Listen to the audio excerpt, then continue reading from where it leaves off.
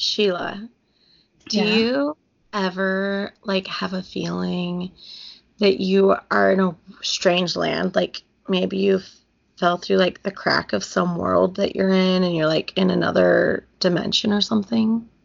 Yeah, all the time. Maybe it's like we're like Richard from Neverwhere by Neil Gaiman.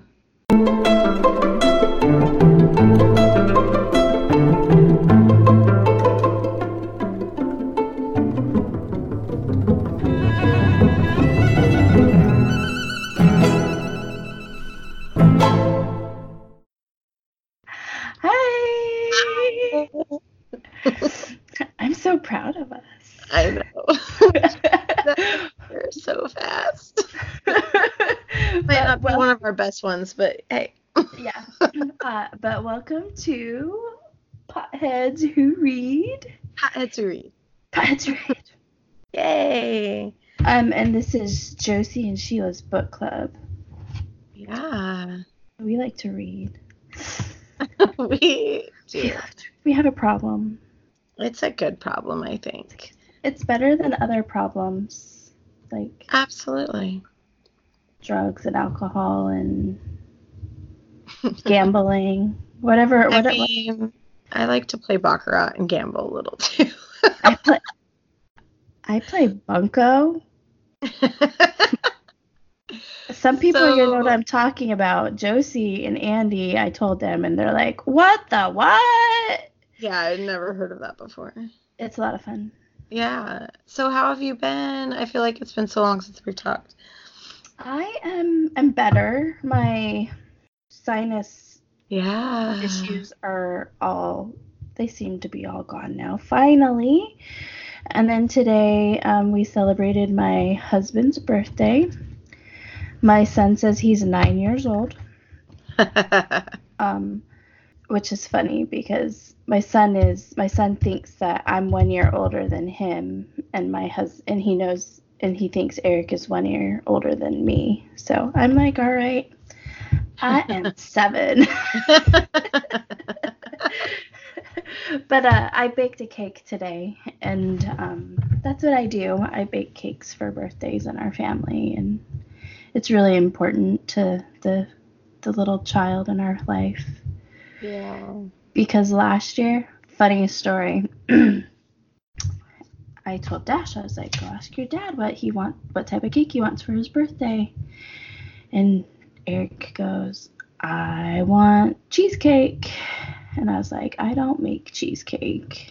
So I don't. And I don't like cheesecake, so I don't make it. And Dash is like, cheese can't be a cake. And so Eric, we went out and we bought a cheesecake, and we got Dash all excited about it. Eric's like, he's not gonna be you. He's not gonna be you. And we do our little birthday celebration, and we give him a little piece, and he takes a bite, and he like wrinkled his nose and made a funny face with his mouth, and he's like, that's not very tasty. That's so And sad. I love cheesecake. basically Eric ruined his birthday for Dash last year because he didn't have a good cake. And Oh, so this year on Friday, I was like, well, you and I need to go to the store because we need to go buy ingredients for Daddy's birthday cake. And he goes, it's not that cheesecake again, is it? And I'm like, no, we are never having cheesecake again for our birthday. That's sad. I love cheesecake, but that's also probably because I don't like chocolate. I mean, But I, your, I don't mind cheesecake. I like certain cheesecakes, but yeah, I don't know. Like they your have to be doctored up for me to love them. your cake that you made though, I saw pictures on Facebook Mm-hmm. and it looked amazing. It It looked was so good. it was so Was yummy. it like super chocolatey inside though? No, it was cookies and cream, and so it's just a white cake base or cake mix with Oreo cookie crumbles in it, Uh-huh. and then I made a like Oreo frosting. Mm. And then I did a vanilla frosting. I did vanilla in the middle between the 2 layers, so it wasn't all Oreo tasting. I could probably have a piece of that. It's I'm like not a huge Oreo. chocolate fan, and I'm not a huge like Oreos. Yeah. I take them apart to dip them, but the half that doesn't have the frosting on it, I just throw away. Or I give it to somebody who will eat it. I will not eat it. Right? Yeah, no. It was really good, and Dash said it was a keeper, and Eric says it's a keeper. So I don't know if it's gonna be a keeper for Eric's birthday, but now it's in my repertoire of what I can make for cakes. Oh, good. So yeah, I mean, if anybody's gonna tell you, a 6-year-old will. So he will. I mean, that's so funny. but yeah, so that's what we did. We celebrated a birthday, and Oh, that's about it. Oh, I should tell you. Well, actually, I already told you, but when I was baking again a couple weeks ago, Dash was doing something and he's hollering for me, and my banana bread, I was taking it out of the oven, and I saw to my right my cat, which has passed away, walk through the kitchen. And those of you who are my listeners, you're like, but Sheila, you have another cat. It wasn't my other cat because I locked my other cat up because I didn't want him to get into my baking stuff. I didn't want him to contaminate anything. And so my cat walked. My ghost cat apparently visited us while I was baking. I was kind of Aww. I wasn't scared, but it surprised me because in my head Startled. it's Dash the cat, and then I'm like, wait, I don't have Dash the cat anymore. I know. Well, I mean, that's we talked about this that night. It's so happy and sad to think about that. Yeah. Aww. Yeah. So that's about it. I've been baking a lot, apparently. Apparently. I am not a baker at all, and I made cookies in the last couple weeks. They were really good. Were they good? You sent me pictures, and I asked you if they were good, and you're like, they're still hot, and I'm like, I don't care. That's when they're best. Well, I think I said they're still hot, and I have to eat my dinner first. You may have said you have to eat your dinner first. Yeah. So, I mean, they are really good. I think because I deviated from the recipe a tiny, tiny bit. It was a cream cheese cookie, and it's super, super easy to make. Instead of adding 2 teaspoons of vanilla, I did 1.5 teaspoons because I wanted a little bit of coconut flavor because I love coconut. And coconut extract goes quite a long way, and I did a teaspoon of coconut with it. So they're very coconutty, but not in a bad way. They're so good. I was actually really pleased with how it came out because I've been baking and meal prepping and doing a bunch of stuff, and as complicated as some of it feels, it makes me feel like I'm going with I don't know if anybody remembers one of our early episodes after the new year. We were like, what's a word for your year? And mine was just to simplify. Right. And I feel like I've been cooking a lot more. I've been meal prepping. I've been doing certain things, and I feel like that part of my life, my food life, is just becoming a lot more simpler, even though I'm doing a lot more, if that even makes sense at all. But it's just taking a hand on what I've been eating, and I get migraines with certain stuff that I eat and stuff like that. So it's just been helping with that a little bit. And that's good. So yeah, I've been taking a hand on that, and apparently now I'm a baker. And my sister, who is the baker in the family, I was gonna ask April bakes, right? Yeah, April is definitely the big baker in our family. So when I was sending her a picture of cookies I was making, she was like, "What? Now I feel like I have to make cookies." Yeah, but I mean, I've been doing that. I went to my very first comic book convention in Chicago. It's called C2E2. I don't know if that's what they're all called. I know ours is called C2E2. I think it depends on where you're at and who's hosting it. There's gonna be a what did they? I think it's just like they're calling it Wilmington Comic Fest, and like it's their first year, and it's just like a young, like not a young, but it's just it's a baby, it's brand new, and like it's Mm-hmm. their first one ever, so they're hopefully just gonna grow from here on out. I'm thinking Yeah. we might go. That's in April. I need to figure that out. It was a lot of fun. It's the first time I've ever been. My friends that I went with, like, they go every year or Oh try yeah. to go every year. And they made these plans with me back in September, like, no joke. They were Oh, the so friends are that these the friends you went to the Ren Fest yeah, with? these are the friends that I went to the Renaissance Fair with. And we got half price tickets for the Renaissance Fair at C2E2. So Awesome. we're like excited for that. But yeah, so we made these plans like way back in September to go to C2E2. And I almost had to go out of town for work, but I'm actually going out of town this coming weekend instead of this past weekend. But I'm like super excited because we've also talked a little bit on here about graphic novels. Yeah. And I found a graphic novel that I'm excited to kind of like dive into. I think it'll be a Yeah. good starter novel. I found some little Funko Pops figurines that I've been looking for. You did not buy them, did you? I did. Why? I don't know. Your birthday's coming up. Maybe it's not the same ones. It better not be. Okay, Then you well, won't get what I got you. well, You'll I'll have to tell you tell what. me later. You have to tell me later. Yeah, well, actually, I want to tell you at least about one of them because I'm such a nerd and I'm super excited about it. There's an anime cartoon that I have watched the whole thing of that I got really into because of one of my friends who I went to this with, and it's called Bleach. And I I don't know have that. the little Rukia figurines already, and I've been looking for the main character. His name is Ichigo, and I couldn't find him anywhere, like online or anything. They had like a miniature one or they had a keychain one, but I wanted like the big version. And I found Ichigo. And it Oh, was like yay. totally meant to be because we went back to the booth because there was like a few of them and I went back to the booth and I'm like, I don't see him anywhere. And then my friend like pulled up and there was one left. I'm like, it was totally meant to Oh, be. awesome. Okay, and I'm just gonna tell you the other one because I'm super excited. It's Luna in the lion head. I'm returning your birthday present. I'm so sorry. I mean, I've been looking for this every year, I so know. I mean, do you have one? Keep it for yourself. We can have be Luna twins. I just bought her for you for your birthday. I have Oh, something else that's coming.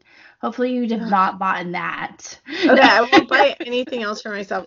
But I will say it was a lot of fun because I mean, not that I ever need an occasion to be all Harry Potter Yeah, geeked yeah. out, but I'm such a nerd because last year, one of my girlfriends bought me the trunk purse Oh yeah. that looks like the Hogwarts like travel trunk to go to Yeah, yeah. school. So I like had that, and then I have this tank top that has the castle scene on it when they go around and see it for the first time. And then I had my Hogwarts socks on, and then the jacket that you made me for my birthday a couple years ago, Yeah.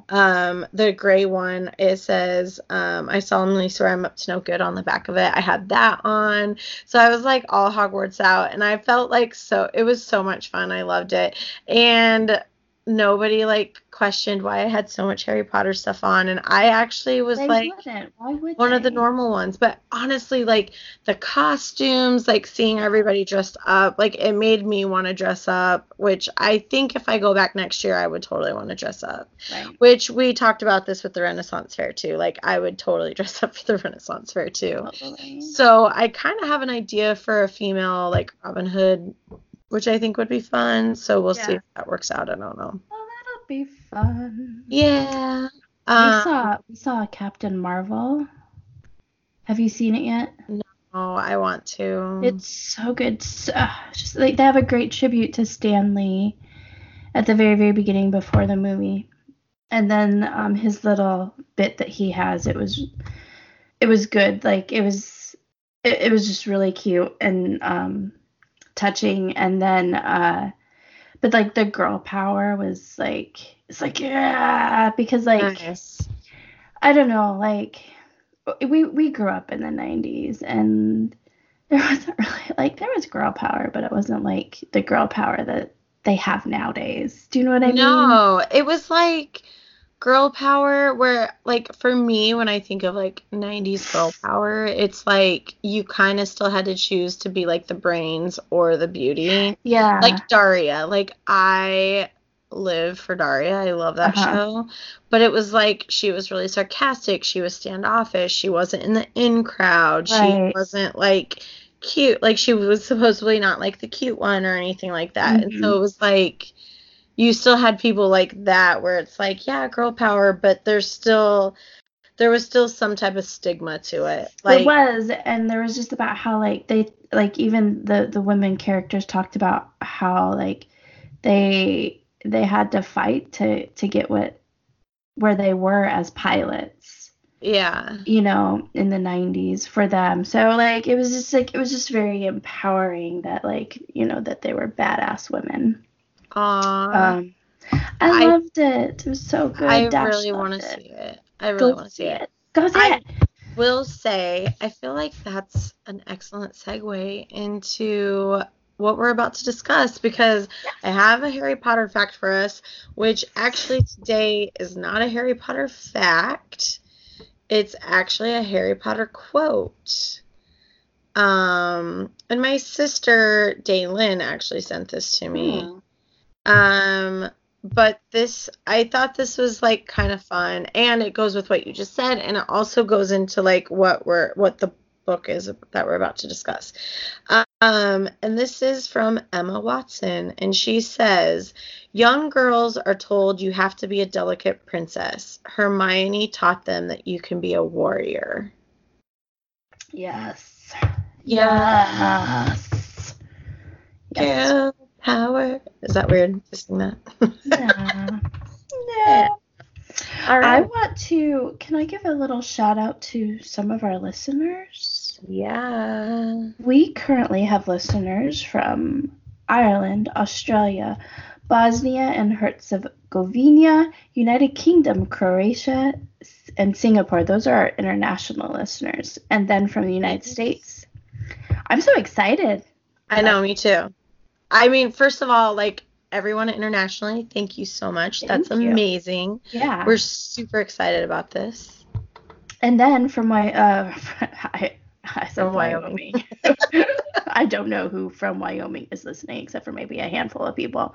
Yeah. From the US, we have Illinois, Wyoming, Michigan, Colorado, Hawaii, North Carolina, California, Florida, Texas, Missouri, New Jersey, Arizona, Maryland, Georgia, District of Columbia, Minnesota, Nevada, Pennsylvania, and Washington State. Aw, thanks everyone for listening to us. So awesome for we're excited about seeing like our map fill up on our little stat. Yeah. Yes. So it's fun. It's definitely exciting. I mean, we just love talking about books and Harry Potter and life, and we just get really excited to do this for everyone. Yes. So thanks And for we hope that joining. this like brings you to want to read a book or maybe a book by that author or just to start reading some more. Like Yeah. we just And then, yeah, just to add to that also is like if you really do enjoy us, even if you don't enjoy us, rate us, subscribe, leave a review, good or bad. We want to make this better, but we also want to know if you guys are enjoying it. yeah. But the more reviews, the more ratings we get, the more subscriptions we get, actually pushes us into a higher ranking, so it's Yeah. easier for people to find us. Yeah. And So then that really helps us out a lot. yeah, and like Andrew like just said, like the more you review us and rank us and or rate us, and even if you like send us an email, like tell us your thoughts, like what would you like us to do, not like us to do, let us know because we're just winging it here, folks. Yeah, basically. I mean, yeah, we're basically finding a book and just being like, yeah, let's read this. This sounds like fun. Yeah. Because this is what we do in our real life. We read books. Basically. Except for Talk we about were it. never, but we were never really reading books sometimes we read books at the same time, but most of the time I would read a book and then I'd be like, Josie, you need to read this book. And then she'd read it and then we'd talk about it.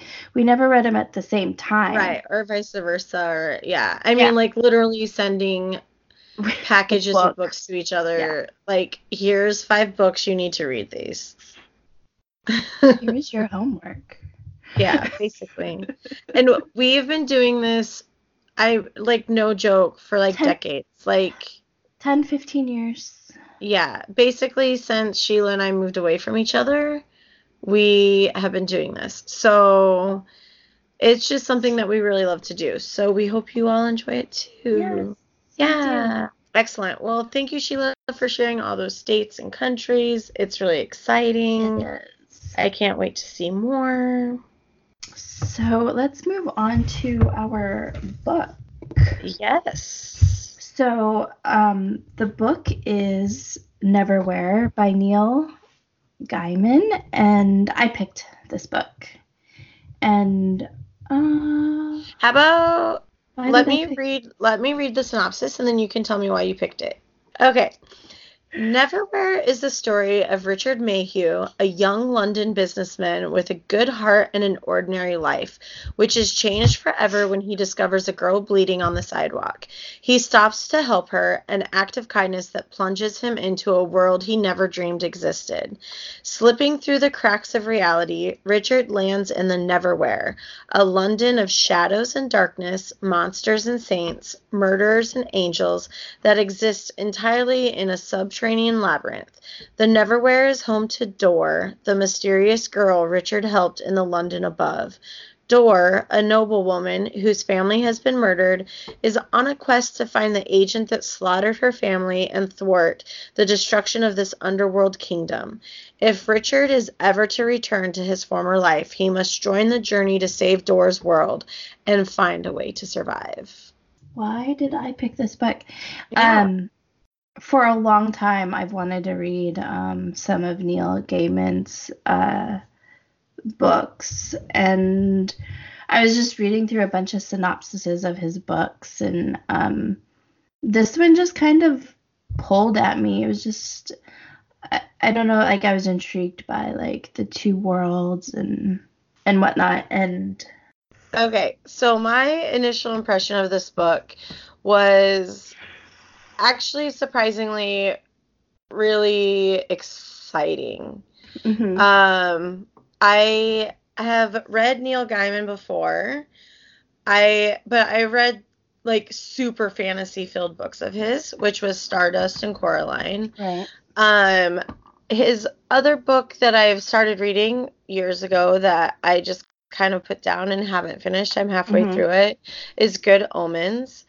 And I feel like Good Omens is very much kind of like this, where it takes this sort of like fantasy idea and intertwines it with the real world and how, like, what's happening right now, which this book does as well. Very, yes. And I've always I have said this before to you, and I've said it on the podcast, that I'm that person who always likes to see the other side of things. Right. So, and that's what this whole entire book is. You have London above, you have London below. Even though probably 90% or more of it takes place in London below, there's always this conversation about London above. So it's literally that idea of everybody tells you to go left, don't ever look right. And I'm always that one who's like, yeah, but what's down the right side? So I get to see both of that in this. So I actually ended up really enjoying it. Getting into the book wasn't really super difficult for me, but it did take a couple chapters to figure out the flow of it. Yeah. The first chapter is like all about Richard, who is our main character. And it's a really sweet chapter of him leaving the night he leaves for London. They're in his Scottish pub with all of his friends, like sending him off. And it's a really sweet, kind of like bittersweet thing. Like if you've ever had that moment in your life where you are getting ready for a big move and you don't quite know what to expect, so it's all really bittersweet. Like, you want to be excited, but not overexcited because you're leaving your friends, but they're happy for you, but sad to see you go. Like, it's all this, like, mix of emotion. Yeah. But it's, like, seeing him transition and, like, go through all of that was really simple, but then once you actually get into the story in London, there would just be, like, right in the middle of action, it would just all of a sudden have these big bold letters, and it would change the character, and it would change what's happening. So you do get a moment, you do get that, absolutely get that sensation of there are multiple things happening at the exact same time. Yeah. But there would still be, like, a little tiny part of you that you're just like, no, I'm not finished with that section though. Go back to that section. What happens? Right. But once I got past that, and I feel like if people are, I kind of have thought about this a little bit, like, if I would have been warned that that happened, would it maybe have helped me get through it easier? And it might have a little bit, just because I would have been like, okay, this is how he's writing all of this. This is how writing this one. This is how it's going. It's all in one happenstance. All of the different characters across all the different plots. This is what's happening in that moment. Yeah, all at the same time, and that's why he's doing the breaks and changing from one group to another group to another group. Yeah, but I also feel like that's part of the journey of the book is kind of figuring out he does that as well. But yeah, it definitely made for a good read. It made it easy to follow. Honestly, it made it easy to follow the characters much better than I actually thought it would have. Right. Because at first I'm like, am I going to keep everything straight in my head? But I totally did. It was totally fine. Just because he obviously had a through line for everything, and it did make it easy to go from one thing to the next. Yeah. Well, my initial impression was I really liked it. I really enjoyed it. It's very magical, and like you, I also like the above and the below. It's kind of like Harry Potter in the sense that, like, the magic or the Muggles really have no idea about this magical world of the wizards, and in Neverwhere, it's very similar. Like, the London above people, they really don't see. They literally have like this fog kind of like between them, where they don't really see the London below people when they come up above. Yeah. Because, like, they'll just kind of walk right on by you. They won't pay attention to you. Things won't work for you. Like mechanical things. Yeah. Like Richard couldn't get on the train and and then call a taxi. Yeah. And then, but like, if you worked hard at like making sure you were seen, like you went up to somebody and you were like, "Hi, how are you?" And then they'd look down at you like, "Oh, hello, where did you come from?" Like, that was kind of the extent of it. It was very kind of like, there's this, like I said, there was this like little fog that they couldn't, and they saw you, and once they saw you, they just kind of forgot about you too. It was very instant, and they really wouldn't ever remember you ever again. Yeah. But I really liked it. I like that it's pretty clean. Like, I would say, like, there's no swear words, and sometimes I feel like things get just loaded with cuss words sometimes, just for the use of cuss words. Mm-hmm. This one does not have it. I think there might be like one or two. It's maybe a handful, if there are any, swear words, but they're very minor, something that you would see on like regular public TV, not HBO TV. Yeah.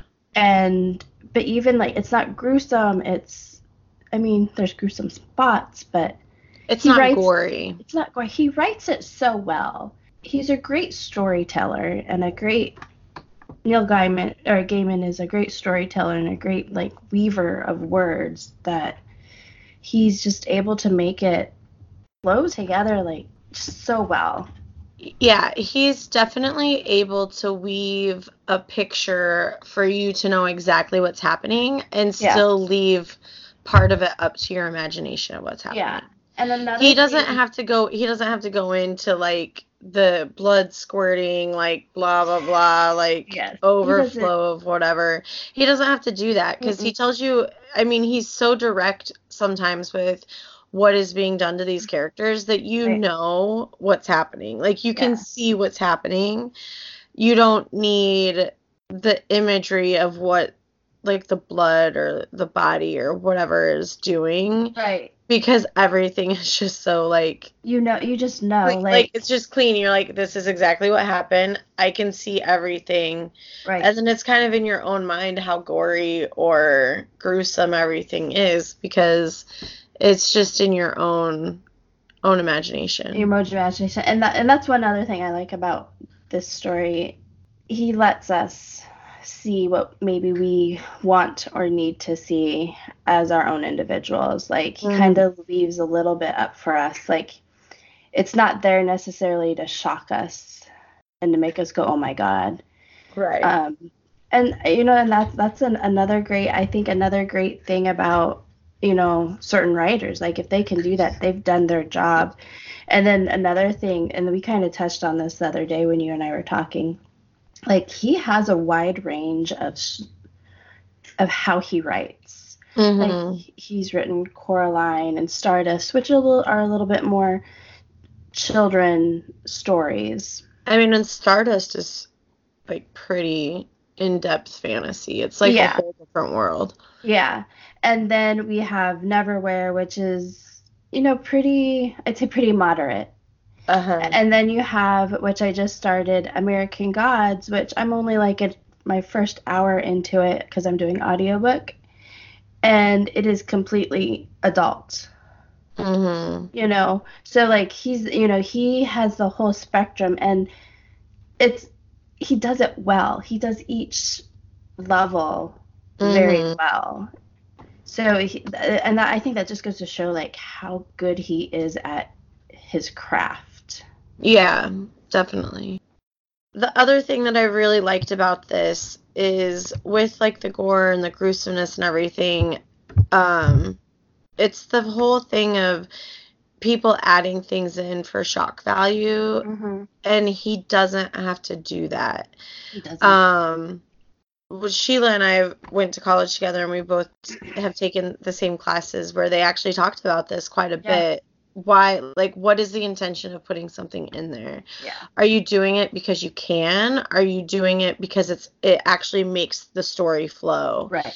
And you just see things or read things sometimes where everybody's like dropping the F-bomb or like cussing or everybody's like over sexualized, and it's just like that's not the reality. Not every single person acts that way. Not every single character is going to act that way. Even if you grow up in the same world, there's going to be different sensitivities for people and characters that it's just not feasible that every single character acts that way. Right. It just kind of makes me think of the TV show Deadwood, where every single person in that show just every other word was the F word, and it's like that's just probably not. It's just not believable. And so for me, when I see stuff or I read stuff like that, it just ends up not being enjoyable because then I'm like, well, now you're just trying to shock me or trying to make me feel a certain way, and it's not making me do that. Right. It's just kind of annoying me.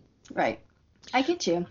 Yeah. So there was one spot, probably the goriest part in the entire book was the one spot where one of the main characters, Hunter, she actually ends up fighting this beast with Richard Mayhew. Which is kind of her goal. Like her goal in life was to kill this London beast. Yeah, because there's fables in every major city, and she's the one who's like killed them all. So this was her goal, and that was probably the goriest scene with like the most detail of like blood and crushed bones and stuff like like that. And then there was a part where Richard actually had to take the blood from the beast, and he had to put it in his mouth and put it on his eyes because it was going to actually help him.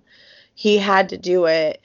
And that was probably the most anyone ever, like, Yeah. really, they really mentioned, like, any type of play on blood or anything like that. Yeah. It really. I mean, yeah. they mentioned blood. They mention obviously people being hurt or whatever, but there's never even mention of somebody having to like really be in it. And that's Yeah. the one time that he's like in it. But it's Yeah. also, interestingly enough, like the part of the book where they're most into their whole journey. Yeah. So we could try to go and give you a really extended plot. We actually tried this, and we are re-recording because it was so crazy. It did not work. It did not work. This book has a very intricate weaving plots. Yes. If we had to give you any type of plot, I will attempt to give you a 30 to 45 second plot. But you also have to understand that this literally is almost the baseline of just the main character. There's so many other subplots to this book that it's what makes the story so great and so incredible and builds this world of London Below so much. Right. That you just really have to read it to get into the story, into the book. So if we were to give you a quick rundown of the plot, here it is. Richard Mayhew is from London Above. He ends up stumbling across a girl, bloody on the street, hurt, obviously, with his fiancé walking next to him. The fiancé doesn't notice her. He does. He chooses to help her. Once he helps her, he ends up going into the cracks of the world for London Below. He is no longer accepted at London Above.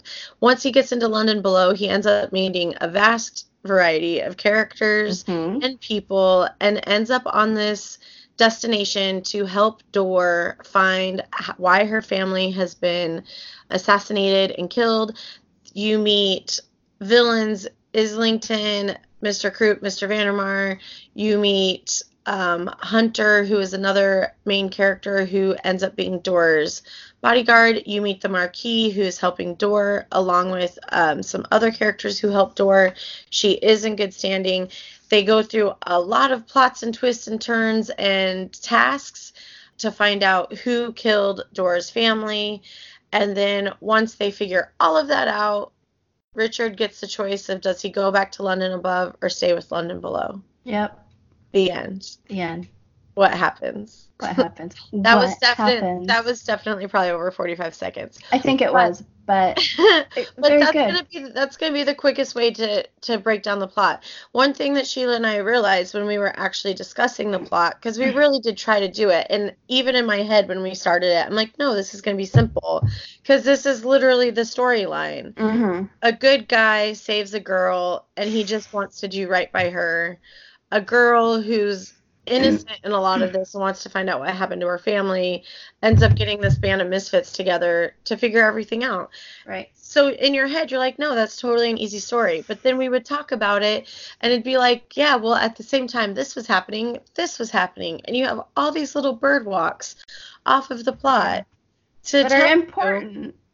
That are important. So then you have to go into them, and then you're like backtracking, and then all this, and so. Yeah. So there you go. Yeah, there's the story. You just have to read it. You'll love it. You'll love it if you read it, I think. Yeah. Especially if you're a fantasy, sci-fi type fan. Even if I honestly even feel like if you're that person, maybe you're not fully into fantasy, because this would probably be good if you're not into fantasy. Right. I feel like it'd be a good introduction to it, because there is some fantasy ideas. Right. You have like trains that nobody else can see, enclosed stations that were closed down in 1920s. People have magic abilities. Yeah. there's definitely an interweaving of where London Below is. I mean, there's like they talk about the market. There's a couple points in the book where they go to the market, and this is where all of the trading is done, and they have a market every week, and the market changes settings every single week. Yeah. And there's like one week it's in Harrods. There's another week where it's in this park where you have to cross this bridge where everybody's afraid of it because there's a toll that has to be paid to cross it. And you don't actually end up finding out what that toll is until after Richard crosses it. Which is that like one person is taken by the night. I think there's a ship one night. Yeah, there's a ship. I think there's one point where it's like alluded to like being kind of in the sky. Yeah. So there is some definitely fantasy ideas, but if you're not like a right out fantasy person, this is going to be that brink to cross those worlds. I feel like even if there's just a slight part of you that's like, what if there was a parallel universe? Because that's almost what it is. This is almost the story of parallel universes more than fantasy. I agree. Or fiction versus nonfiction. Mm-hmm. It's definitely a story of two parallel worlds and how they literally coincide. But the London Below just has it becomes fantasy with the fact that there's no time constraints in this world. Mm-hmm. There's characters that you find, actually the two of the villains in the book, two of the three or four villains, they have this epilogue at the end where they're walking through the 16th century. And they're like pillaging this village, and they're like, yeah, this was fun. I like the 16th century. Where do we want to go to now? And they're like, what about 400 years from now? Mm-hmm. And so they choose to go into the time of Dora and her family and Richard and this, and basically get work doing what they do best, which is torturing and killing. And then, you have Dor, the main character, who is walking around, and she's somewhere in London Below, and she's like, yeah, I ran into some Roman soldiers. It's so random. Yeah. So random. And they're just camping out. Right. And then like at the end, like Richard and Dora have this scene at the end where Richard is choosing, does he stay in London Below or go back to London Above? It's like he asks, like, where are we? Where is this park? I've never seen this park in London before. And she's like, well, it's not really just one park. It's a piece of a bunch of things that have fallen through from London Above, like pieces of London Above that have fallen to London Below that have just stayed in place. Yeah. So it's interesting how it was able to weave all of that so seamlessly. Yeah, and there's some I do want to mention. Josie and I did read the same version, so I guess there's a couple different versions. Because when this was written originally in I think like 94 or published in 94, he couldn't put everything in it that he wanted to put in it. Because they're like, no, you don't need that. Or there's even just some stories that he just wasn't ready to put into it. And so every time it got republished, he kept adding more to it. And ours says, as of right now, from like a few years ago, whenever this was republished, this is the author's preferred text. And so like we have an extra little story at the very end about the Marquis getting his coat back because he loses his coat during the story with Dor. But he's added other stuff in it. So for some reason we mentioned something and you've read this book before, or maybe you have a copy. It's not our copy. And we mentioned something that you're like, that wasn't in the book. It's because we have a book that actually has more of the book. And it's how Neil Gaiman actually originally envisioned the whole story. Right.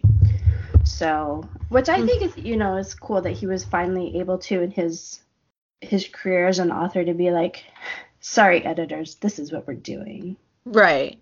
And I mean, Sheila, you mentioned this the other day when we were talking about this also, that because I had told Sheila about how the breaks really got me Yeah. at first before I got used to them. And you know, Sheila also mentioned that this was a story he created and then kind of put down and then turned it into a TV show Yeah. on like BBC. And then he was like, okay, I'm gonna write the book now. Like, I want to go Well, back to my book. I yeah. want to go back to my Well, stories. the funny thing about when he was writing, because he was writing the screenplay for the actual TV show Neverwhere, and every time like the director came in to with the script saying we have to cut this section out, he would literally say to the director, "That's okay, I'll just put it in the book." And he said it so often that when the director came in one time, we're cutting the scene, and before you say it, I don't want to hear we're putting it in the book or you're putting it in the book. So it was Yeah. just funny that like he's like, that's fine, you can do whatever you want. I'm still gonna put it in Right. the book. Right. Um, and Yeah. I'll be honest, after reading this, I'm like, I want to watch this show. And I did look it up. It's on Amazon. I can purchase it for I don't know how much, but it's like 6 episodes. So Hmm. I'd be like to see what they did with it. Yeah. So Yeah, definitely. I mean, I do feel like we should probably go into who some of the characters are. definitely. Um, where there's no way we could go into every single character that No. you meet into this book. There's a lot of small characters that have big impact. Yes. So the Hammersmith is like one of those characters. Old And you don't, Bailey. yeah, Old Bailey. Um, I'm gonna say her name wrong, but she's one of the Velvets, Lumia? Lamia, Lumia? Lumia, something like that. She's Mm, basically just like this goth girl who's kind of a vampire, kind of I'm not. going to call her a succubus, and if you know what a succubus is they just they're like lovers that suck the life out of you. Yeah. Yeah, basically. Uh, you meet Serpentina or Serpentina. Serpentina, um, Varney. Like all of these characters are characters that you meet. Anastasia, Anesthesia. Anesthesia. Where apparently Where, we have issues with some of these names. yeah, right. It's easier to read them than say them. But she was the little girl who helped Richard, with Hunter. I think she was like a teenager. Yeah.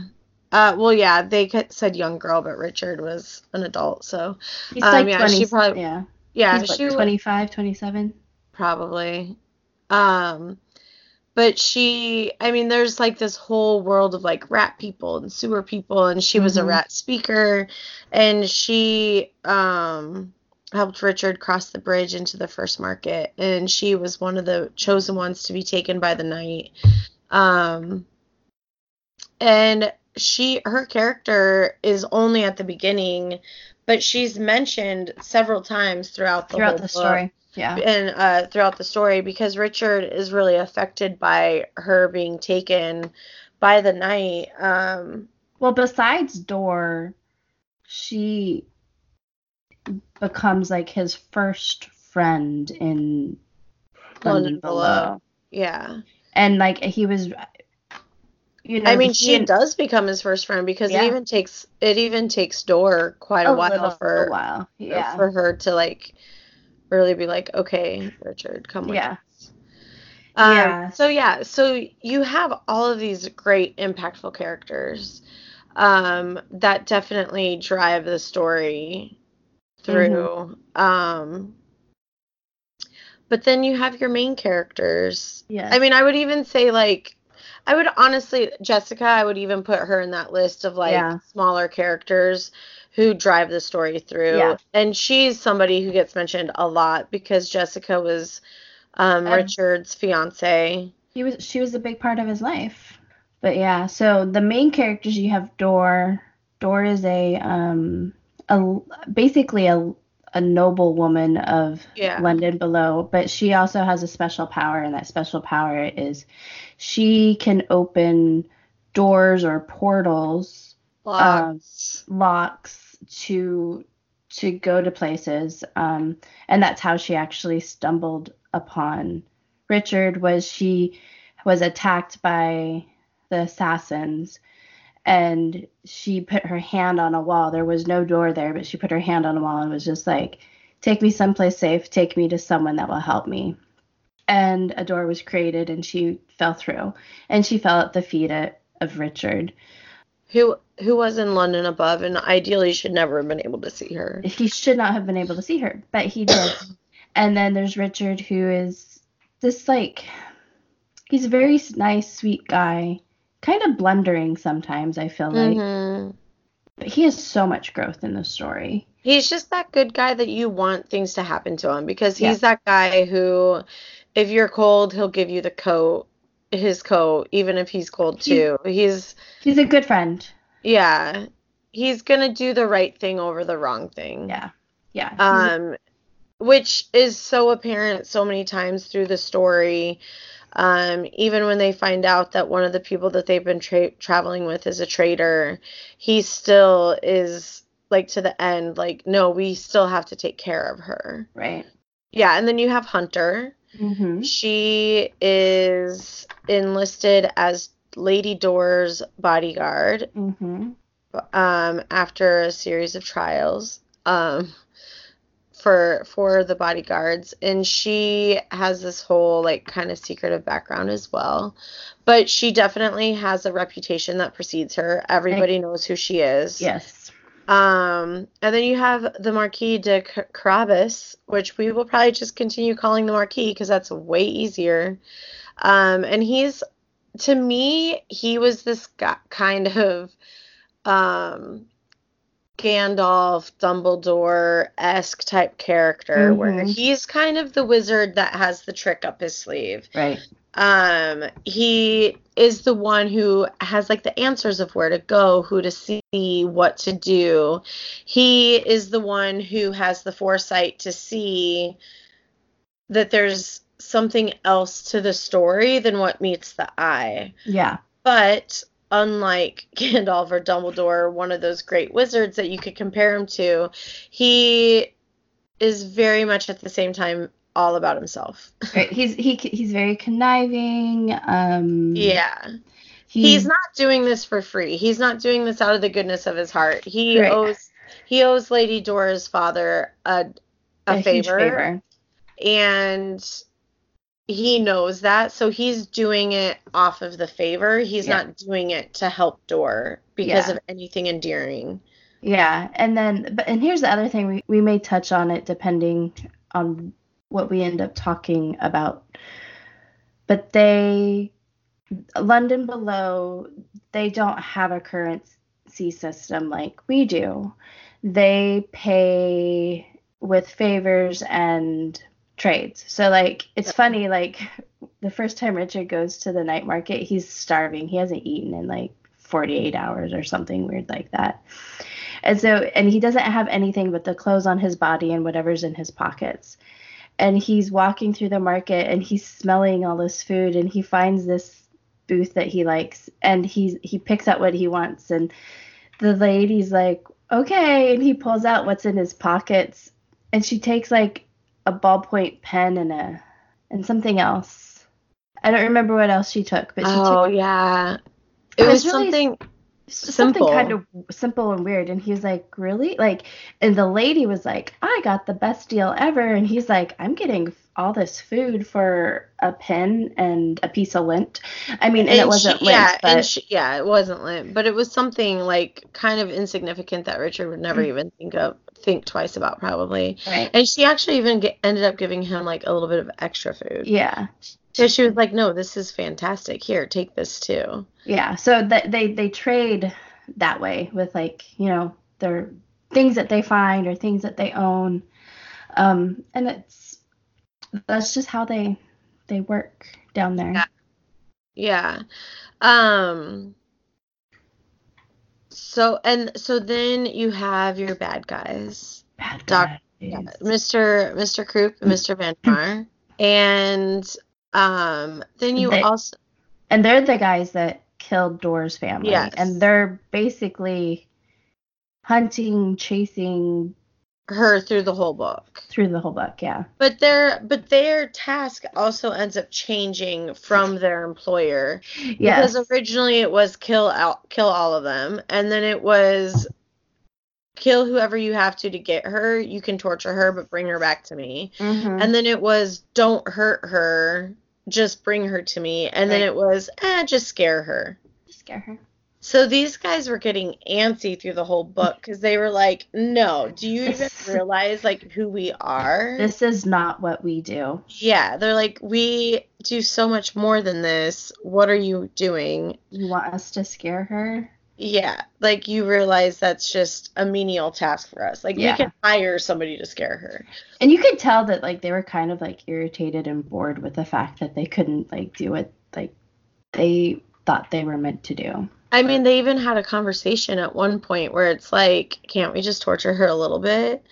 Right. Like, can't we just do what we do best? And Mr. Croup's like, nope, that's not what our employer wants. We have to follow the employer. Right. Because that's the whole thing, is like the two of them are a duo. They are connected. And it's kind of, one is the brains and one's the brawn. Mm-hmm. And although both of them will do whatever they have to do, Vandermeer is definitely way more into the torturing and killing. And Croup is definitely more into the show, the spectacle, and like the verbiage and the words of everything. Yes, he's the wordy one. Yeah. And then you have Angel Islington. Yes. And he's in London Below, and he's been locked up, and he used to be the Atlantis Angel, or he was supposed to, like, watch over Atlantis. Yeah. And then Atlantis obviously fell or disappeared into history. So, and we don't know why, for the longest time, why Islington is kind of, like, separated and locked up from everybody. Right. And you don't even get the impression right away that he is locked up. It's more just like, that's where angels live. Yeah, it's just like, yeah, this is where I'm at. Like, what? Yeah. Thank you for coming and visiting me. Like, this is what's going on. So it's kind of just an interesting weave of all these characters, of how everything happens and what goes on, and the tasks at hand. And one of the things that I really enjoyed about this book is your main characters all grew. Right. In some way throughout this entire story. Even Jessica, who I would not make a main character, like, she even grew. She grew, yeah. At the end. From the beginning to the end of the book. And so that's one thing that I really enjoyed about this. The Marquis had a little bit of growth.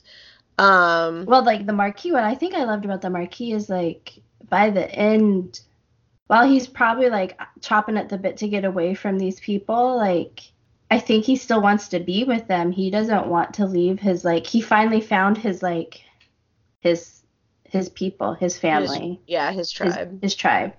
And that was, you know, for somebody, because he didn't really want to, he really cared about himself. And you learn at the end that, like, he left without saying goodbye to Richard, because it was basically too hard for him to say goodbye to Richard. Yeah. Yeah. I mean, Richard, I feel, has the most growth. So much growth. It was seriously, like, the best protagonist character's storyline that I've seen in a long time, or I've read in a long time, where you actually see them go from, like, kind of a feeble, just goes with it Richard to a stronger, mentally stronger Richard. Intentional, and then he's like making decisions. I mean, at the beginning, everything happens to him by happenstance. Yes. Everything. He collects troll dolls, and he doesn't even collect them. He doesn't buy them. He wasn't really interested in them. He found one, thought it was kind of funny, and put it in his his cubicle at the office. And then everybody's like, "Oh, you collect troll dolls." So they all just kept buying him troll dolls. And so he had this collection, and he was like, "Yeah, I don't really like them, but everybody bought them for me." Right. He dated Jessica, and he thought she was amazing and incredible and worth dating. Right. But then at the same time, he's like, yeah, we really didn't even get engaged. Like, I did not propose to her. We just were shopping one day, and then she was like, yeah, you're buying me this engagement ring. We're now engaged. And so even his relationship was happenstance. Like, right. Well, they just bumped into each other at a museum, and then she's like, buy me lunch at the cafe. Yeah. She knew how to manipulate him. She really did. But he just kind of went with it. He was just like, okay. Yeah, definitely. And and that's the thing that I think was great about it, is you see him just kind of this puppy following along, and you do see that at the beginning of him going into the underworld where he's just following along. But eventually he's like, well, why don't we do this or this? And then he goes through a task. At one point, him, Dor, and Hunter meet these men called the Black Friars, and each one of them has to do a task. And Hunter and Dor do 2 tasks. Hunter does a fight with one of the Black Friars, and Dor does a riddle, and they're like, all right, he's coming with us. And they basically told Dor and Hunter, if he doesn't come back, I'm sorry. Yeah, if he doesn't come back, they're like, what gone. happens? Oh, well, if he doesn't come back, he's dead, and you guys have to leave. You have to leave. And so Richard goes on this task/quest, and it's a very psychological, mental task. And it's seriously almost like what I would maybe imagine for some people that have psychological issues because they're coming in and out of reality. And that's what it was. He was in reality, and then all of a sudden there's his Jessica talking to him, and then his buddy from work, Gary, talking to him, and then Gary transforms into Richard himself. And it's this beating of the mind, and they're basically saying you're not worth it, just off yourself, and so it's basically a mental thing, are you strong enough to survive this? Yeah. And he did. Yeah. And it was really and it was hard for him. There hard. Were points where he was easy. He really didn't know what was real and what was fake. Yeah. And it was really hard for him. But he mentally came out. There was just something in him that was just no. This innate thing that he has in him, the thing that made him help Dor right away, this innate feeling of needing to help. There was just this spark where he was no, I can't do this. I have to help Dor. Right. I have to help my friends. We have to figure this out. And he's and I have to get back home. Right. I have to get back to my life. Yeah, and it's what makes him stop. And it's funny because even when they go into the task, at the beginning of Richard going to London Below, just to take it back for 1 second, he follows Dor and Hunter and Marquis around. And they have to come back for him. Yeah. And so they just have this impression that he can't fight. How can you handle a knife? Oh, I've never done that. Yeah, you can't fight. That's their whole thought of him, is he's just this weak person because he can't do physical things that the others can do. And so when they get him to this task, they have no confidence in him. Hunter and Right. Dor's like, I really wish the Marquis was here. And She's like, he's Hunter's expendable. like, he can't handle this. Let me go for him. Hmm. And they were like, no, 3 people come in, 3 tasks have to be completed, 1 by each person. Right. And it's funny because if Marquis would have been there, they probably would have had 4 tasks. And Richard And still would have had to do Richard still something. probably would have had to do something anyway. Right. So, it's not even like really how the Blackfriars work. But they went in for the tea, and even in that moment, he was like, is the tea poison? And they're like, of course not. The tea is really more for us as the monks than you, They because we just don't get wanted, visitors. They're like, we yeah. don't get visitors that often, and we just want to like calm you down before you go in there or whatever. And even in that moment, Richard probably said something that not a lot of the other people who tried this task before did. Right. And he was just like, if the tea is not really for anything, can we just go into the task? Can I Like, just I do don't it? want to sit here and drink. I like drink the tea. I just want to do it. So they're like, okay, like go in. And he does the whole task. And then when they come back, like it's completed, the head Black Friar tells the other monk, all right, we'll go grab the body. Here's another one. Mm-hmm. It's too bad, And they're like, no, he's still alive. And then he's like, oh, this is always the worst part because he thinks that he's like just maimed really horribly or Right. like not good, And so he's like, oh, let's just take him and Take him make him in and we'll make him comfortable comfortable. And then until he passes. Richard's like, why? I don't remember what he said, He's but like, he I'm not says, dead, I'm not or dead, I'm something like here. that. And like they were all just surprised that like he's like of able body and able mind. And like he came out of that, like even so one monk was blind and that's why he's like, go grab the body. He couldn't see. Hmm. And then so the other one, all the people that could see him, they saw a change in him. Like he was standing taller and just more confident in himself. Like it's like he finally knew who he was. Hmm. Not that he never really did, but he just never had the confidence in himself of, what to do. He And definitely knew his worth a little bit more. yes. And like when they finally take him out to Dor and Hunter, like Hunter even like in her head, she's like, that is not the man that went in there. That's a different man. And he now gets like dubbed the warrior Hmm. because hundreds or maybe even thousands of people have tried this task that Richard has done. And Oh yeah, they even talk about the wall of people who've tried to yeah, do this task. they because they're And because they're friars and they're like kind of like people of God. They yeah, they're they're very monks. caring, and so they want to remember these people that come and like fail.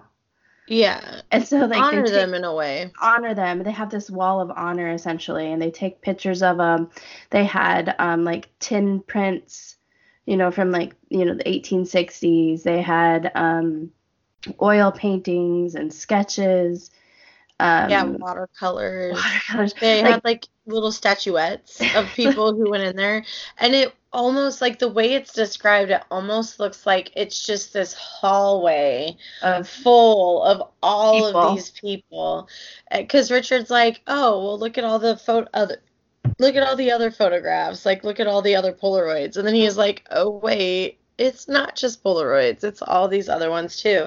So Yeah, that he could see for like the hundreds of years how many people tried to come do yeah. this. And he did it. So he was this. He had like the mental capacity of a warrior, I guess. But Yeah.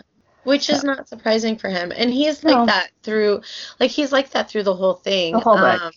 It's just I mean, he never even knew how to like stand up for himself for it. Does that right. make sense? Yeah. Well, And then I think the other thing is too, like he never really had to stand up for he never himself had to, yeah. because He just went with the everything just flow. happened to him. Yeah. He was a good guy that things just happened to, and none of it was ever bad. Like, what man is gonna have like this blonde bombshell, like hot fiance, and be like, yeah, this is not what I want. Like, he's just gonna be like, go with it. Like, yeah, I'm lucky. Like, I should Mm-hmm. not be here complaining. I'm lucky that this is happening. Right. And so that's how he felt. Like, that's how he acted. Like, I'm lucky to have this. Yeah.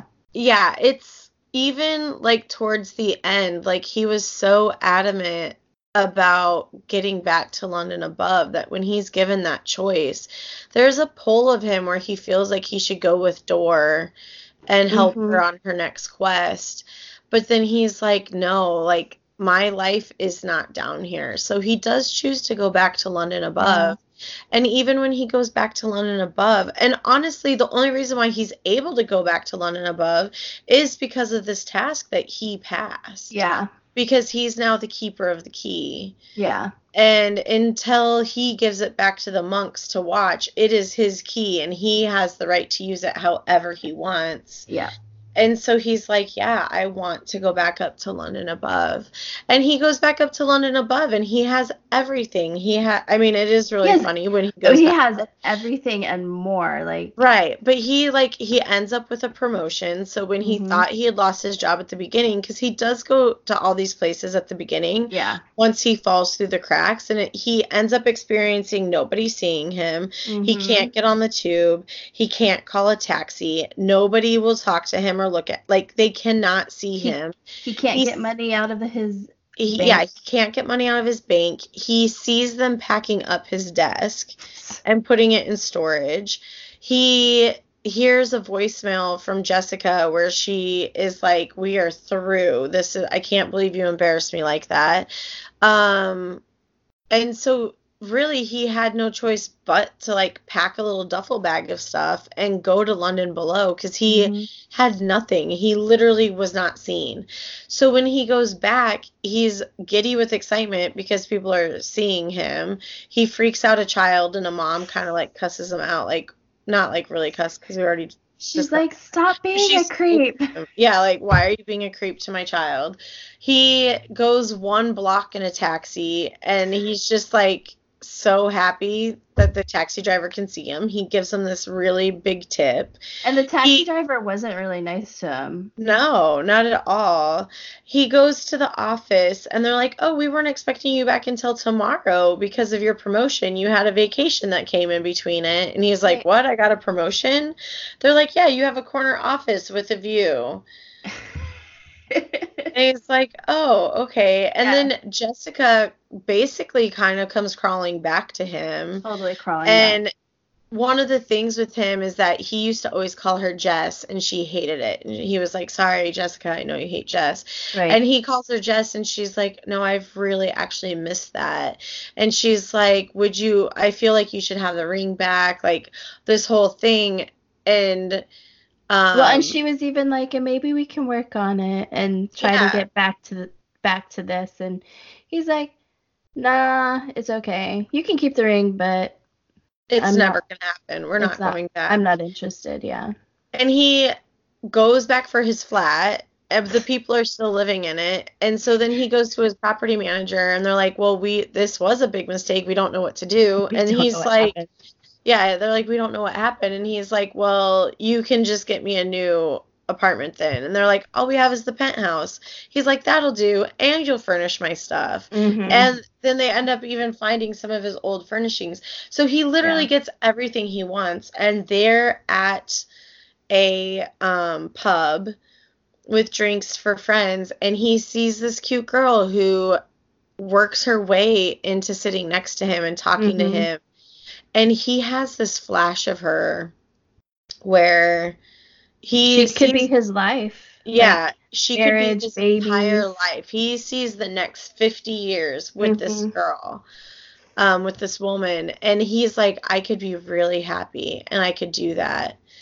And then he kind of tells Gary everything. And he wasn't. Like, this whole, like, 2 or 3 weeks that he's been back in London Above, he's not happy. He's not. He never unpacks his boxes. He's listless. He keeps like holding the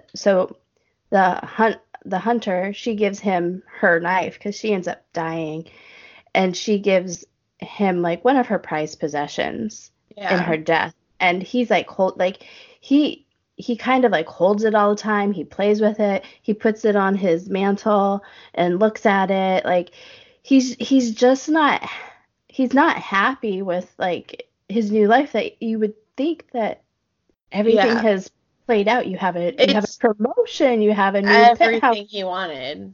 and it's not He's what he wanted apparently. Yeah, it's just not what he wanted. It's not. So, I mean, he just has so much growth. And then he was like, then he chooses to go back. And I was just so happy because I was sad. I was really sad that he went back to London Above. But I think he needed to do that because I think he would have always had a question of what would have been, what could have happened, what would my life have been. He needed to know. He needed to see that his life, what it was going to be, and that it was a good life. It was the life that everybody strives for. Right. The successful job with the promotion, the house, the family, the kids, like everything. He could have had all of it. And he even thinks he's going crazy. He's like, what if I, like when he's talking to Gary, he's like, what if I told you I really wasn't like in Majorca. Yeah, Majorca. He's like, I like literally was not there. You know, and so it's just like he really kind of struggles with, did I go crazy? Did all of this happen? The one action that Richard did that made me really sad and almost out of character for him was we mentioned Old Bailey earlier. He is a person that goes through the market and he does ends up helping the Marquis because the Marquis dies and comes back to life. Yeah. And he does have a good portion of plot in there. But at the end, when he's saying goodbye to Richard, he gives Richard a feather that has like a colored thread and string and on it. And Richard's like, thank you. And he's like, this is for you. And Richard's like, thank you. And he puts it in his coat. And when he's talking to Gary about all of this stuff, he finds the feather. And I was like fully expecting this to be this moment of like, no, this really happened. This is what I want my life to be. And he just looks at it and he knows what it is. He recognizes it. And he's like, that's just not what it is anymore. And he just throws the feather. Yeah, he drops it away. Yeah. And it made me so sad because I was just like, Old Bailey. I loved Bailey. I know, me Bailey. Too. He's probably like my favorite like secondary character. He's like truly a very, very good person. In London Below. And he just like, it made me really sad when Richard threw that away. And I really thought that when Richard was had made the decision and he started pounding for the door and like all this stuff, I thought he was going to grab it. And actually, interestingly enough, he does go back to look for it, and the feather was gone. Like after Gary, he drops it and he tells Gary, go get in the taxi. I'll catch another one.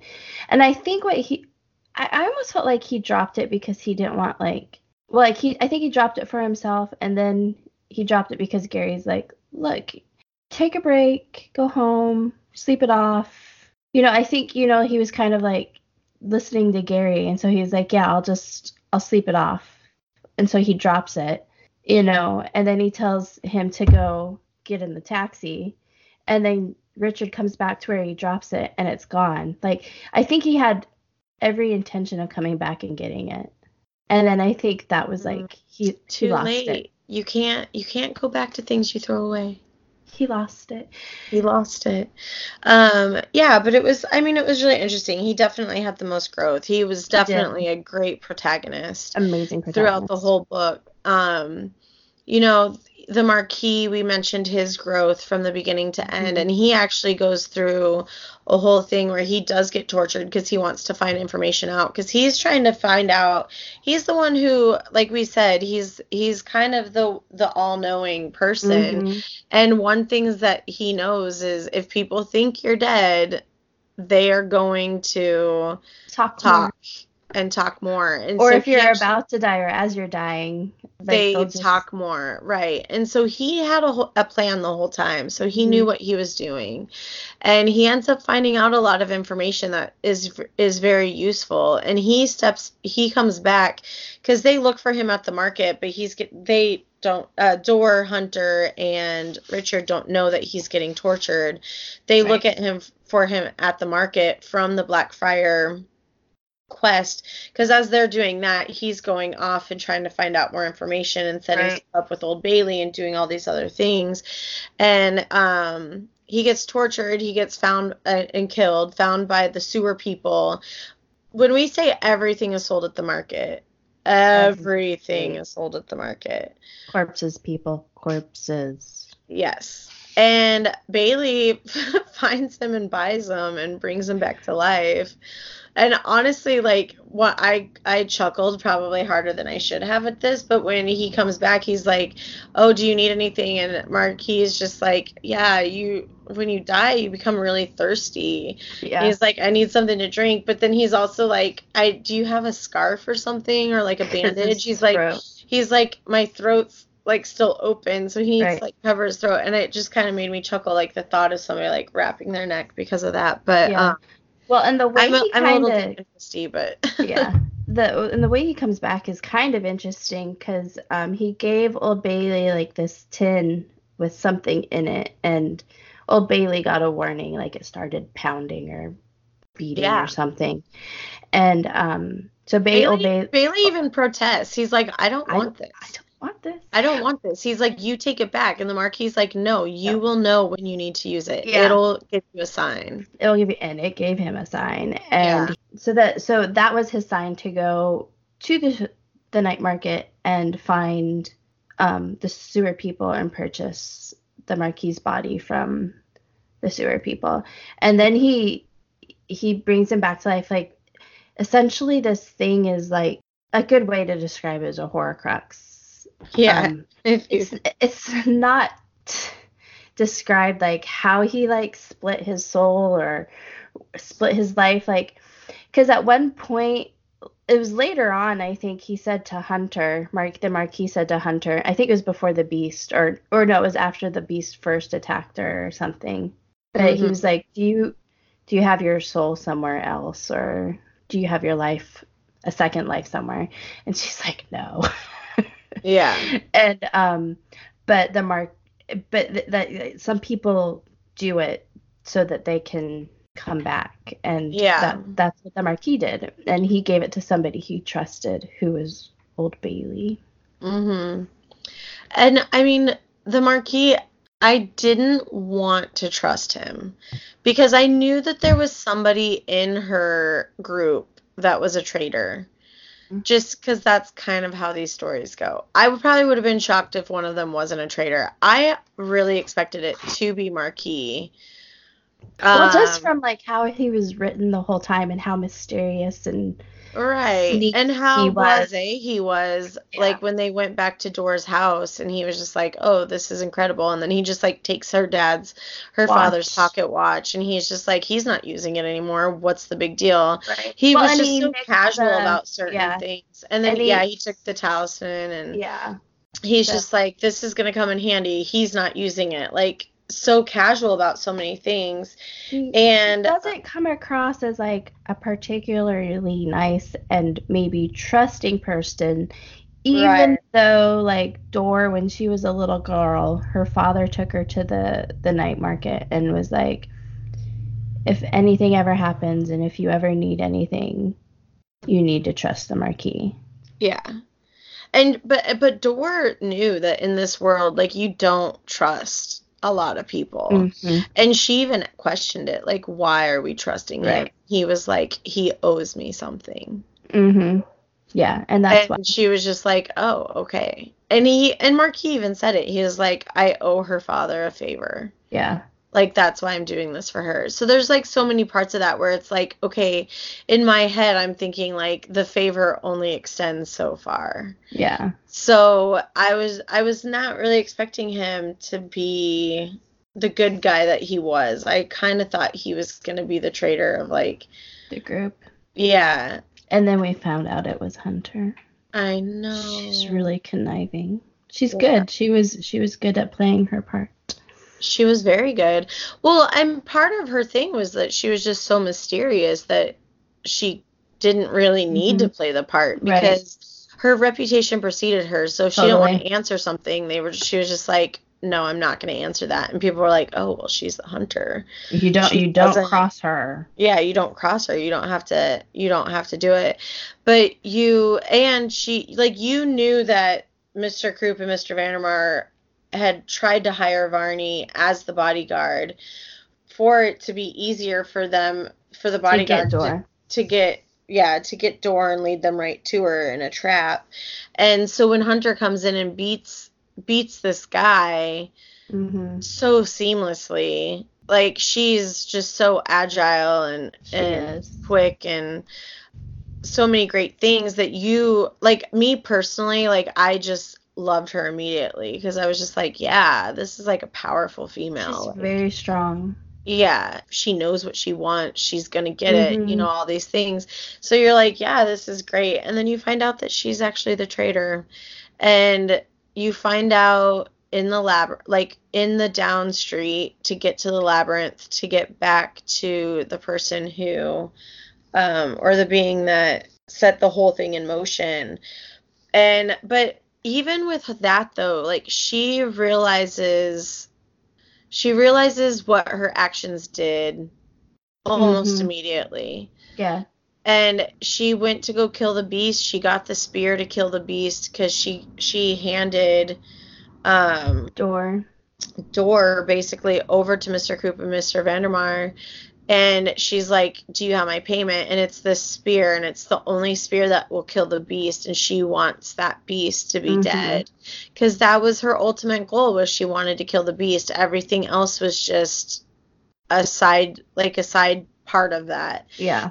When she finally gets to start fighting the beast, she realizes that this beast is too strong. She gets Richard to help her.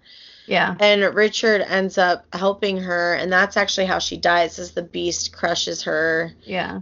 And maims her, and it's all really bad. She gives her knife to Richard, and that's how Richard gets the knife. And she tells him, like, take care of it, wipe the blood off right away. You can't rust the blade. You have to do this. You have to do that. And he's like, why are you giving this to me? And she knows, like, she knew even before she fought the beast, I felt like what she did was wrong. And she's like, I have to make amends for my actions. Right. And so she even ends up, like, becoming a part of this little tribe. Like, she found, like, people that she was more comfortable with than anyone. And that includes probably, like, Serpentina, who was one of the 7 sisters that she worked for that took care of her. Yeah. And ultimately actually ended up coming back for her body. Because that was another thing. Richard he didn't want to leave her body. He was like, no, we have to take her with us. And the Marquis was just like, we can't. We can't save Dor or take her. Like, yeah, it's save Dor or take her. We can't do both. And he's like, fine, then we have to come back. And the Marquis was just like, if she's still here, we will take her back and give her a proper burial. If she's not here, then somebody already took her. Got her, yeah. And you do find out that Serpentina, when they're going through the whole thing, Serpentina does come back and take her. Then they leave right away. Yeah. They didn't want to be down there. Yeah, like nobody wants to be in Down Street. And then you have the angel, Islington. Islington, he's not a good angel. He is not. You think he is. That was the beauty of it. Is you think he's really going to help them. He's really going to help Dor figure out who assassinated the family. You really think that Islington's going to help Richard go back to London Above and get his life back. Yep. And then you find out part of what the Marquis finds out when he's doing everything and getting all of his information is he does find out that Islington's the one who hired the 2 assassins to kill his family, and also hired Hunter, because he comes back knowing already that Hunter is a traitor. Yeah. And his intention, like, Islington's intention was that he wanted out of his prison. Mm-hmm. He enlisted the help of Dora's father, who basically just kind of laughed at him He's like, and was no. like, no, I don't know the repercussions of this. You say it's no big deal, but I don't know what this could cause if I help you go back into heaven or do whatever. And and so, Islington's intentions to leave weren't good. Like he was right. he was gonna cause havoc for heaven and earth. So Yeah. And he said that he got banished because he let Atlantis fall. And there's even a moment, it's almost goes so quickly. There's just this moment where it's like, why did you even let that happen? And he was like, they deserved it. Mm-hmm. You have no idea what happens in Atlantis for him to allow it to fall. Right. But the other angels were just mortified that he let that happen. Yeah. And it was just all of these people died, and he was like, no, they deserved it. They didn't deserve to be saved. Right. And so he was basically as an angel playing God, and they were like, no, we can't have this. And so they lock him up in this prison for thousands of years. Yeah.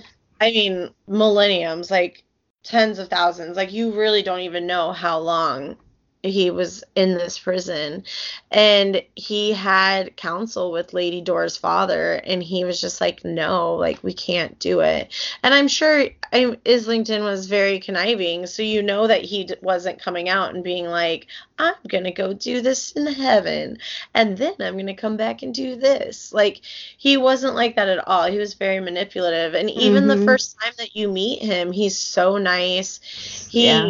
He gives Richard and Dor like this wine, and he's like, sip it carefully, you will never taste these grapes again. And he's like, this was a gift for me from the people of Atlantis, like all of this different stuff. So it's this wine that's thousands of years old, and they're laughing and think it's just like a good time, and like, yeah, we just had this great time with this angel who was so nice.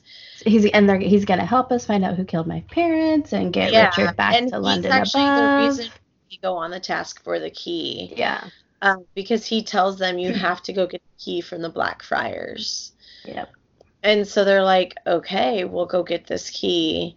And when they come back, he tells Dor she has to open it. And Richard has this thing where he can like mentally connect to things. Like that's part of his, we've already hit on it, like he's mentally strong. Like that's kind of the whole thing. There's a whole point in the labyrinth where he loses the talisman to keep the beast away, and he finds it just by mentally picturing it. Yeah. And so he's trying to send this mental image to Dor, like, don't do it. I'm okay. Like, don't do it. I'm okay. Let them do whatever they need to do. I'm fine. And then they go to cut off his ear, and he screams, and Dor immediately buckles and is like, no, don't hurt him. Yeah. And so she opens, she goes up to open the door, and she puts her hand on it, and a keyhole appears, and she opens with the key, and instead of being heaven, it's just like this black hole that's sucking everything out. And it's like a vacuum. Yeah, like Dor is still, I think she still has like one arm shackled, so she's not, like she's still down. Marquis and Richard are both still shackled, so they both stay in place. But Mr. Croup, Mr. Vandermeer, like even before this though, like Richard like plays with them too. He was like, this angel's not going to pay you your debt. Like you better get paid now. He walks through that door, you're never going to get paid. And so they're like, yeah, no, you need to settle up with us now. Like we gave you a service. And he's like, yeah, when I come back after I do everything, you guys will be the first ones rewarded.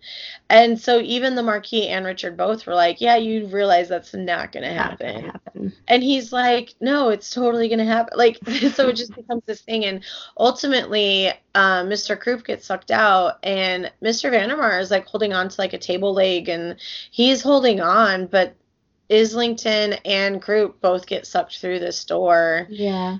And, Croup, Vandermeer just lets go because he can't live without Croup. Like, they're a team. Yeah, he needs his other half. Yeah, they're just a team. And then they shut the door, and Dor gets all of them out, and Marquis just like, where did you send them? And she's like, I don't really know. It's just some part of the universe, but they'll be floating for thousands of years. The angel's not coming back. Yeah, the angel will not be coming back. Yeah. And you end up finding out, we mentioned the Hammersmith becoming he's only in the book for part of a chapter, like one little section. Yeah, it's a small section. And he ends up becoming so big in the book because when they go see the Hammersmith, he's supposed to be making a chain for the key, but what Dor actually has him do secretly is make a second key. Mm-hmm. So the key that they got from the Blackfriars was actually never the key that was even used on the door that she just opened up for Islington.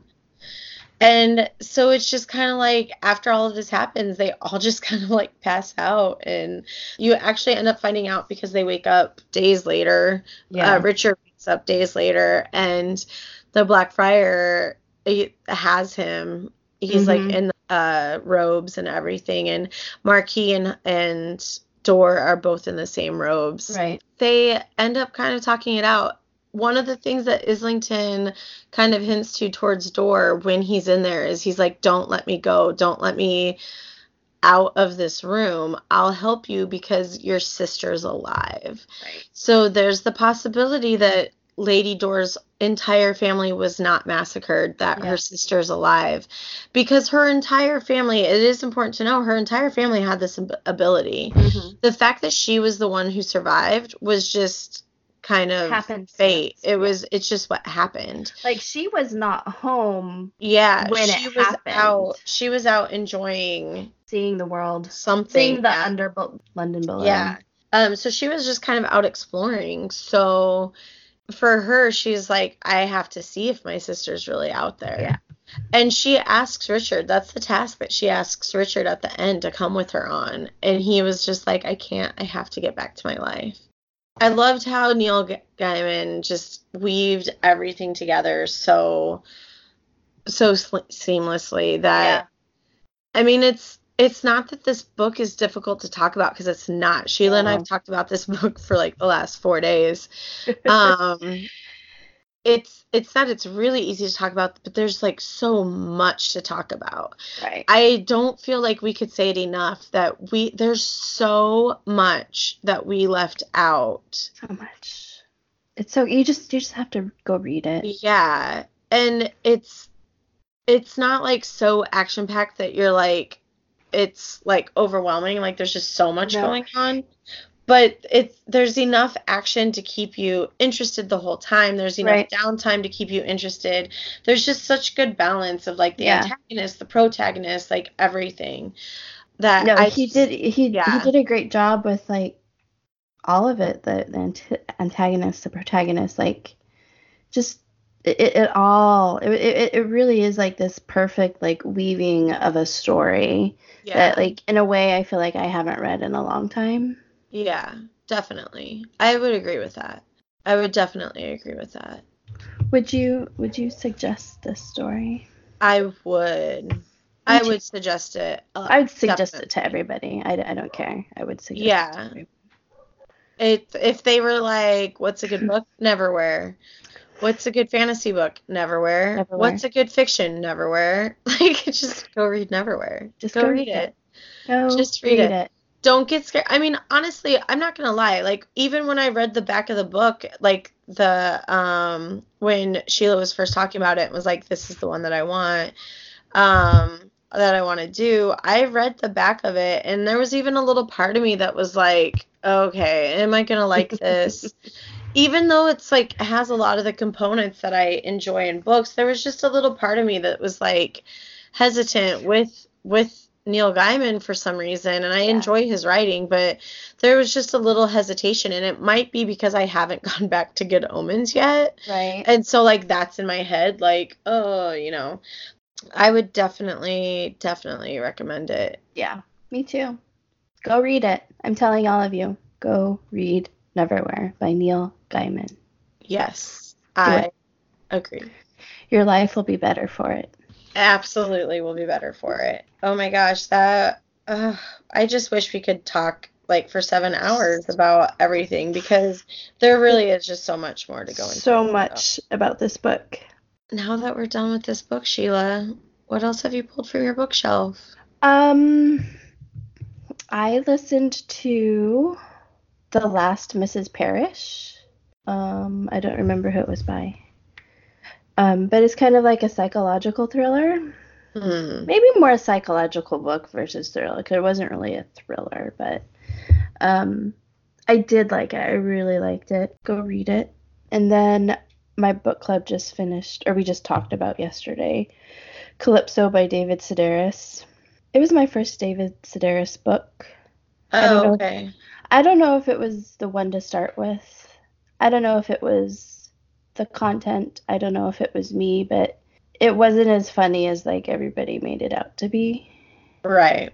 And the thing is everybody's like, oh, he has dry, dark humor, and I'm like, I like dry, dark humor.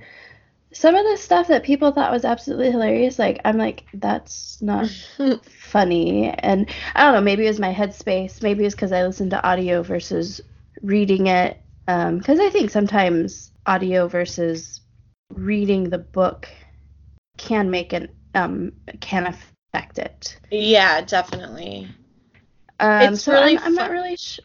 Yeah, it's really funny that you say that because one of the books that I read a lot of books when I was on vacation, which I talked about, and then I just went through this dry spell where I was so busy. Yeah. Where things were just catching up, where I could only read Neverwhere. Because if I had 20 minutes to read, that was all I had time to read. But I did just listen to this book called Small Town Rumors by Carolyn Brown. And it's a Kindle Unlimited book that was like suggested to me or whatever. And I did listen to part of it. Actually, I listened to the majority of it while I was like driving to work or at home cleaning or whatever. Yeah. But then I read some of it too because I actually had to go to the dentist earlier this week. While I was sitting there in the office waiting, I was reading the book and then listening to it when I was like in the car or whatever. Yeah. And it did make a difference because when you're reading the books, it's your own voice, it's your own spin, it's your own imagination kind of creating the characters. When I was reading the book, I was like, oh, okay, and I pictured them differently than when the person was reading the book and I was listening to it on audio. And then it was also like I was listening to the voices and like the different voices for the different characters, which obviously you should do like when every audiobook does that. But it's like at the same time, like when you're reading it and it's in your own head of what that character is and then you're hearing somebody else's interpretation of that character, it does make a difference. Yeah, so I don't know. If somebody were to like, hey, I see you have this on your bookshelf or on your Audible, do you suggest it? I would be like, no. Don't waste your time. But but the rest of my book club seemed to really, really enjoy it. But like I guess I was expecting to like being laughing out loud because everybody said it was like hysterical, and like I chuckled out loud a few times. Yeah. I feel like I have an unreasonable bias against David Sedaris, and it's because one of my exes really liked him, so I don't read him. All right then. The big X really liked his stuff, so I don't read him. I'm like, man, I don't want anything to do with you. Well, in my opinion, you're not missing anything. Okay, good. Good to know.